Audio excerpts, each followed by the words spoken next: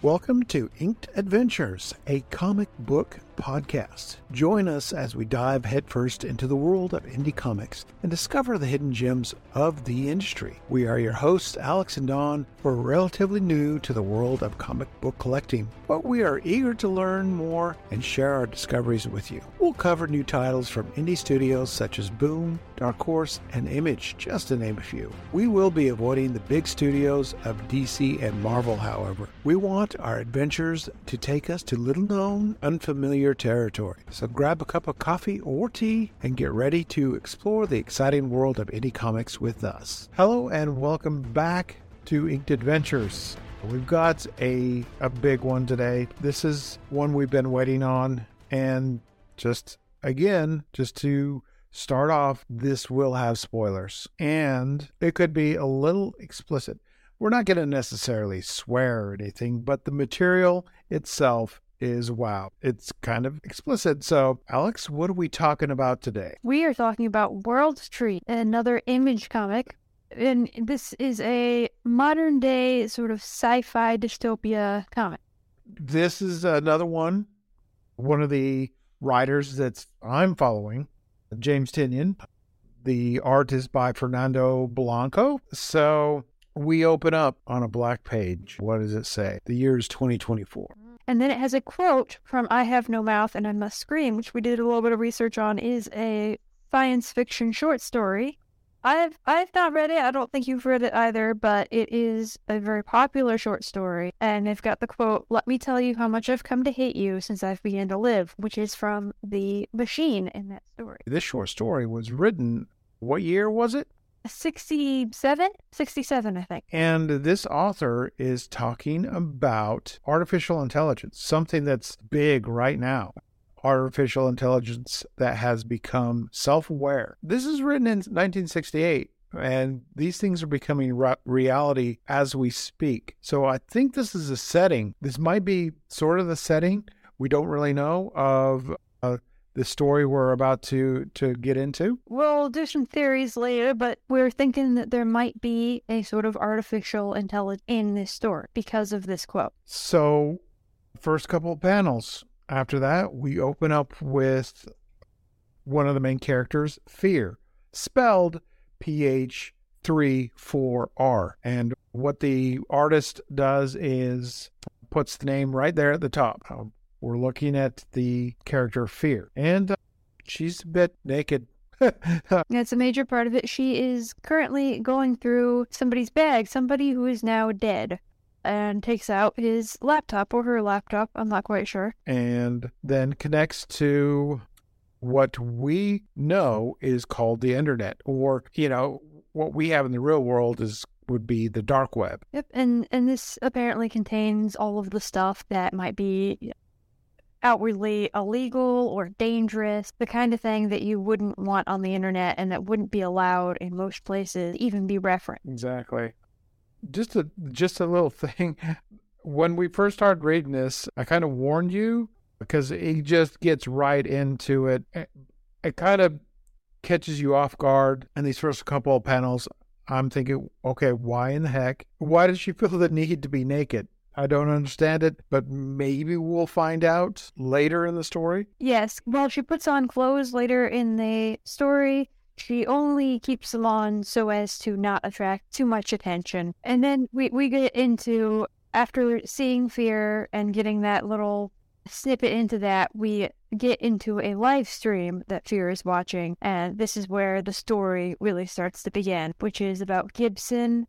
I can't remember his last name. Gibson Lane. Gibson Lane, you are correct. Right. I didn't really know what was going on here at first, but I think looking at these panels, you can see that Fear is either A, controlling Gibson, or is recruited him or something. And why don't you just describe what's going on in these next couple of panels? Okay, so these panels are actually really cool.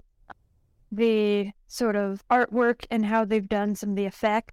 Basically, he goes into a house, he uses the phone and the internet to shock people to stuff and then kills them. Some of the really cool things in this are the glitch effect. It seems like the glitching is happening in the real world, and it goes off the panels sometimes. So it impacts the artwork, and that's, I think, really cool.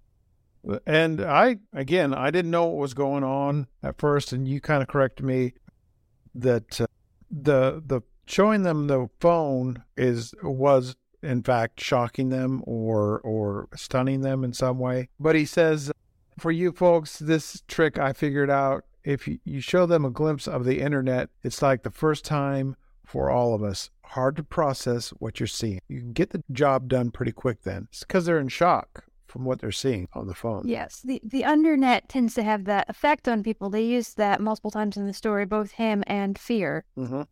Is the undernet is just so shocking and so gruesome. So he uses these moments to shock these people and kill them.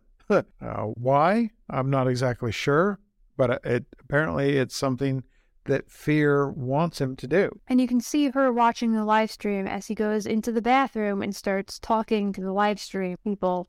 He apparently he feels like he's getting stronger, and it feels amazing to him. But then as he's talking, it sort of stops for a few panels, and just you see him, and then you see you glitch, and then you see him again, and then he starts talking again, which implies there's something bad going on as well. Which makes me think that maybe she is controlling him in some way. I'm not sure. I don't know if he's being controlled. That's your theory. I think that the undernet has a really bad effect on people, and he's had too much exposure. Oh, okay. Well, it gets more insane later on in the story here, which we'll cover. But then it skips to another scene. And we see the name, bold letters again, Ellis, mm-hmm. who we find out is Ellison Lane, his brother. And they're traveling. They're having a conversation. Him and his girlfriend, I believe. Yep.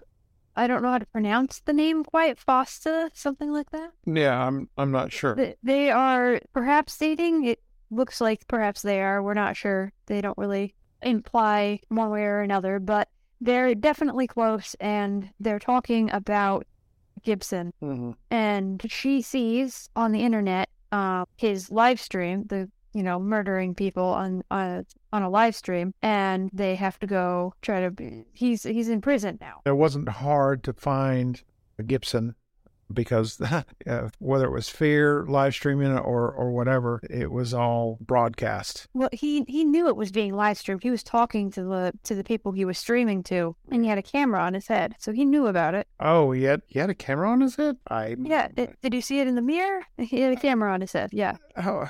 How did I miss that? I'm sorry, I missed that.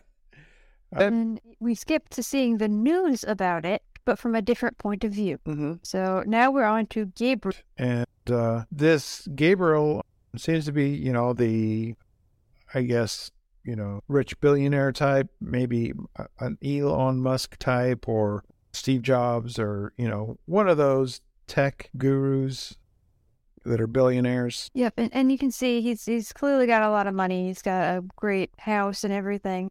And he's watching the news, a nice decorative chair. It's very modern. And then he gets a sort of flashback while he's watching the news, and it's nothing like where he is now. It looks like a basement with a bunch of kids in. And it's apparently the founders of this thing called the World Tree. Yep, and they'll discuss that a little bit later. This is just one page, but in it you get a little bit of story because it's got 4 people. He's one of them, and apparently his hair turned white, and you see in the other panel that his hair is still white, but apparently that happened when he glimpsed something that also fried a computer. And this was apparently during the 90s that this happened. Right. And then he gets a phone call from somebody named Liam. Right, which I'm guessing he probably saw the broadcast himself. Possibly, but also he got a message on his phone from an app he didn't download and had contact and his information that he didn't know about, which meant that Gabriel had hacked into his phone to do all that.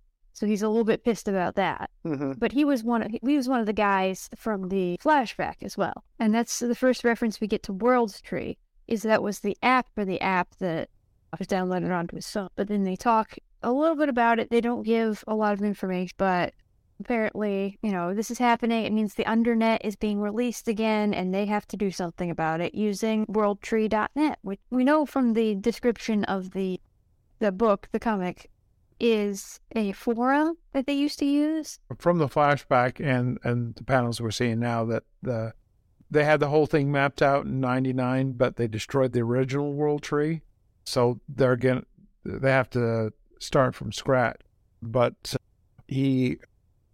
Gabriel kept it running on an isolated network. He didn't actually destroy it. I'm wondering, has Fear found the internet and is exploiting it? See, there's so much we don't know about Fear. Yeah. So we don't know much about Fear at all, actually. But she is definitely exploiting the internet in some way because she is manipulating people like Gibson. It's almost as if the internet is becoming an artificial intelligence, because one thing that Gabriel says is the internet wants to be accessed. It wants to be spread. Yeah, which implies that the Undernet itself is perhaps sentient. And that would go along with the story that they quoted at the beginning. An angry artificial intelligence trying to take over the world and hates humans. And we didn't really cover that, but I really thought that was interesting. Just a brief synopsis is this artificial intelligence. The major superpowers had each built one. The Soviets, China, and the U.S. And one of them took over the rest of them and then pretty much destroyed everything and kept 4 humans alive. Ended up just torturing those humans. But there's a whole lot more to the story. And I still find it amazing that was written in 1967, 68, somewhere in there. So I'm kind of curious is if the World Tree and or the Undernet is kind of like the artificial intelligence in the story that was quoted. Yeah, so that could be highly concerned, but also they've got a team that they're going to try to take down the Undernet with. However, as Gabriel is referencing, they've got a lot more technology now, and the Undernet has access to a lot more things. Back in the 90s, when they first did the first World Tree, there wasn't that much information out there on the net, but now it's like grown exponentially. So yeah, that's an interesting part of the story. But then we skip back. So we've got a lot of characters going on right now, but we skip back to Ellis Point, who is Gibson's brother, and he's at the prison to go see his brother. Police station, right? And guess who else shows up? Yeah. So basically, he goes in to see his brother. They do let him see his brother just in order to try to get Gibson to talk. And then, yes, Fear shows up. Yeah, and she's actually covered this time, covering up the bits, barely. I'm still not quite understanding. She does something on her phone, which is really interesting. And she hacks the computers in the police station and shows something from the Undernet, which makes everybody in the area sick and glitch and start screaming and goes through and murders everybody. Yeah, they start losing their minds. She pretty much takes out the entire police station. Some of the panels she's showing, shooting all the cops. And then, of course, she's not going to be happy unless she's naked. So she starts stripping down to nothing. Yep, and then they blink to a panel in the back where Gibson and Ellison are, and the cop is saying, "What's that racket?" Gibson is clearly gone completely mad because at this point he's like sing-songy. Mm-hmm. And then she shoots the cop and then enters the prison cell where Gibson is and shows him something on the phone. In this panel, oh my God, he must got a extreme dose of the internet, because what's portrayed is hard to describe. It's like he got the full force of it. Yeah, so he's kind of leaning forward and screaming, and then there's like a wolf animal thing coming out of his back. It's not like actual literal. It seems like an interpretation of two sides of somebody or something. I'm not quite sure what's going on here, But there's some letters being scratched across the page, and it's very there's network stuff. And we turned the page, and it was so intense that it basically fried his eyes out. So he's still got eyes, sort of, but they're bright red, covered in blood, and he's bleeding out of them down his face. And she basically, he was like, did I do a good job? And she's like, you were perfect. You will be remembered. He says good, and then looks at his brother and goes, sorry about this. You'll understand better soon. A new world is coming. And then he says, and I helped build it. And she shoots him. Yeah, it's kind of hard. It's very distracting the way Fear is just kind of like all out in her birthday suit or whatever. But she's got these tattoos that they're kind of tribal, but at the same time they look like futuristic. So yeah, in a way. So and she's got piercings as well. Like she's got cheek piercings or whatever those are, and then ear piercing. Yeah, but it kind of makes me wonder if she's human or not. I mean, you don't know. We know very little about her. Right. And at the end, who knows why, she leaves Allison alive. But she also says to him right before leaving, find us online, you can be a part of this too. Which implies that she thinks Allison might be a help. And it's just so traumatic for him. He just started throwing up. He can't take it. He just watched his little brother get murdered in front of him. Exactly. A naked lady who murdered the entire police station as well. Yeah, I mean, it's traumatic. I don't know any other way to describe it. And so this entire thing is, like, the first issue is just a lot of stuff. You get a little bit of backstory, but there's also a lot of action, a lot of murder and gruesomeness, but in a way that is intriguing and makes you want to find out more, even if you're kind of like, ugh. And I'm glad that we actually researched that quote in the very beginning, but because it gives me a little bit of more insight of where the writer is pulling from.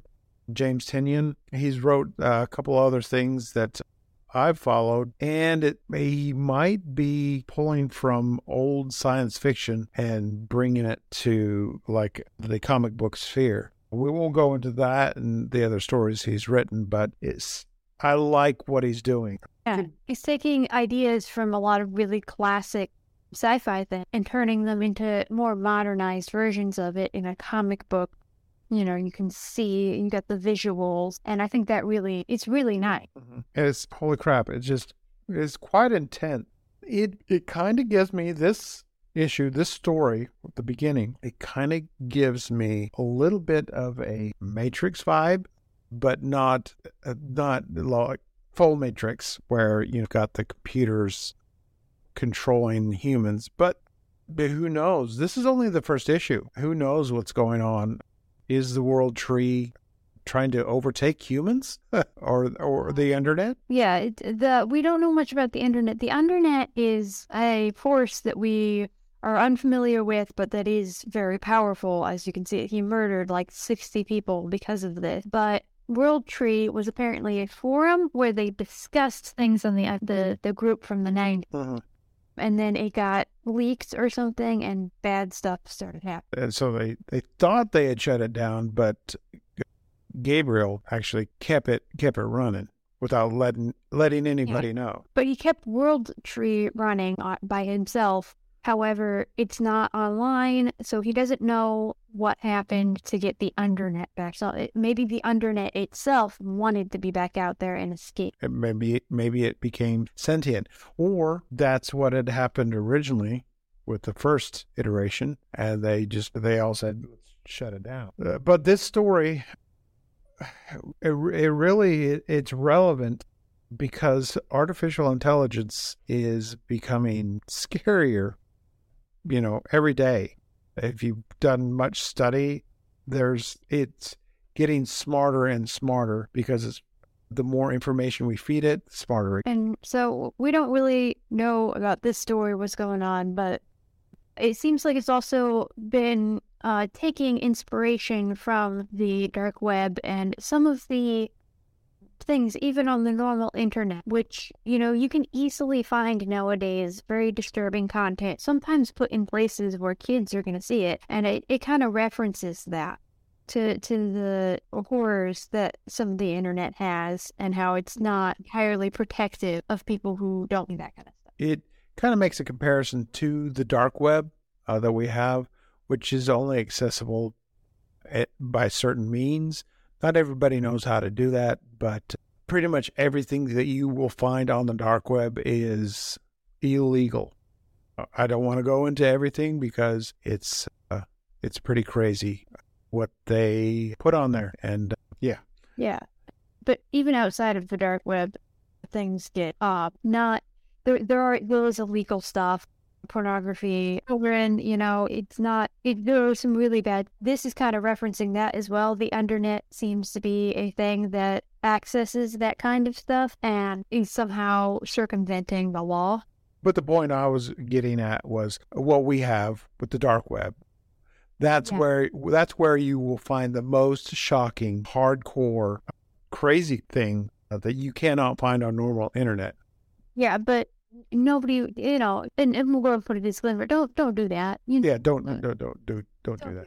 I'm not even going to mention how to access it. Just don't do it because it's bad. It's bad. Yeah, you don't. The kind of stuff that's on things like that, you are illegal for a reason. Yeah. It's not safe for the people involved in posting it. It's not safe for the people to see it. So this has been World Tree. It's quite intense. It's not what I expected. I really, it's meant to be shocking, and it kind of shocked me the way it started. So I'm going to pick up more issues of this.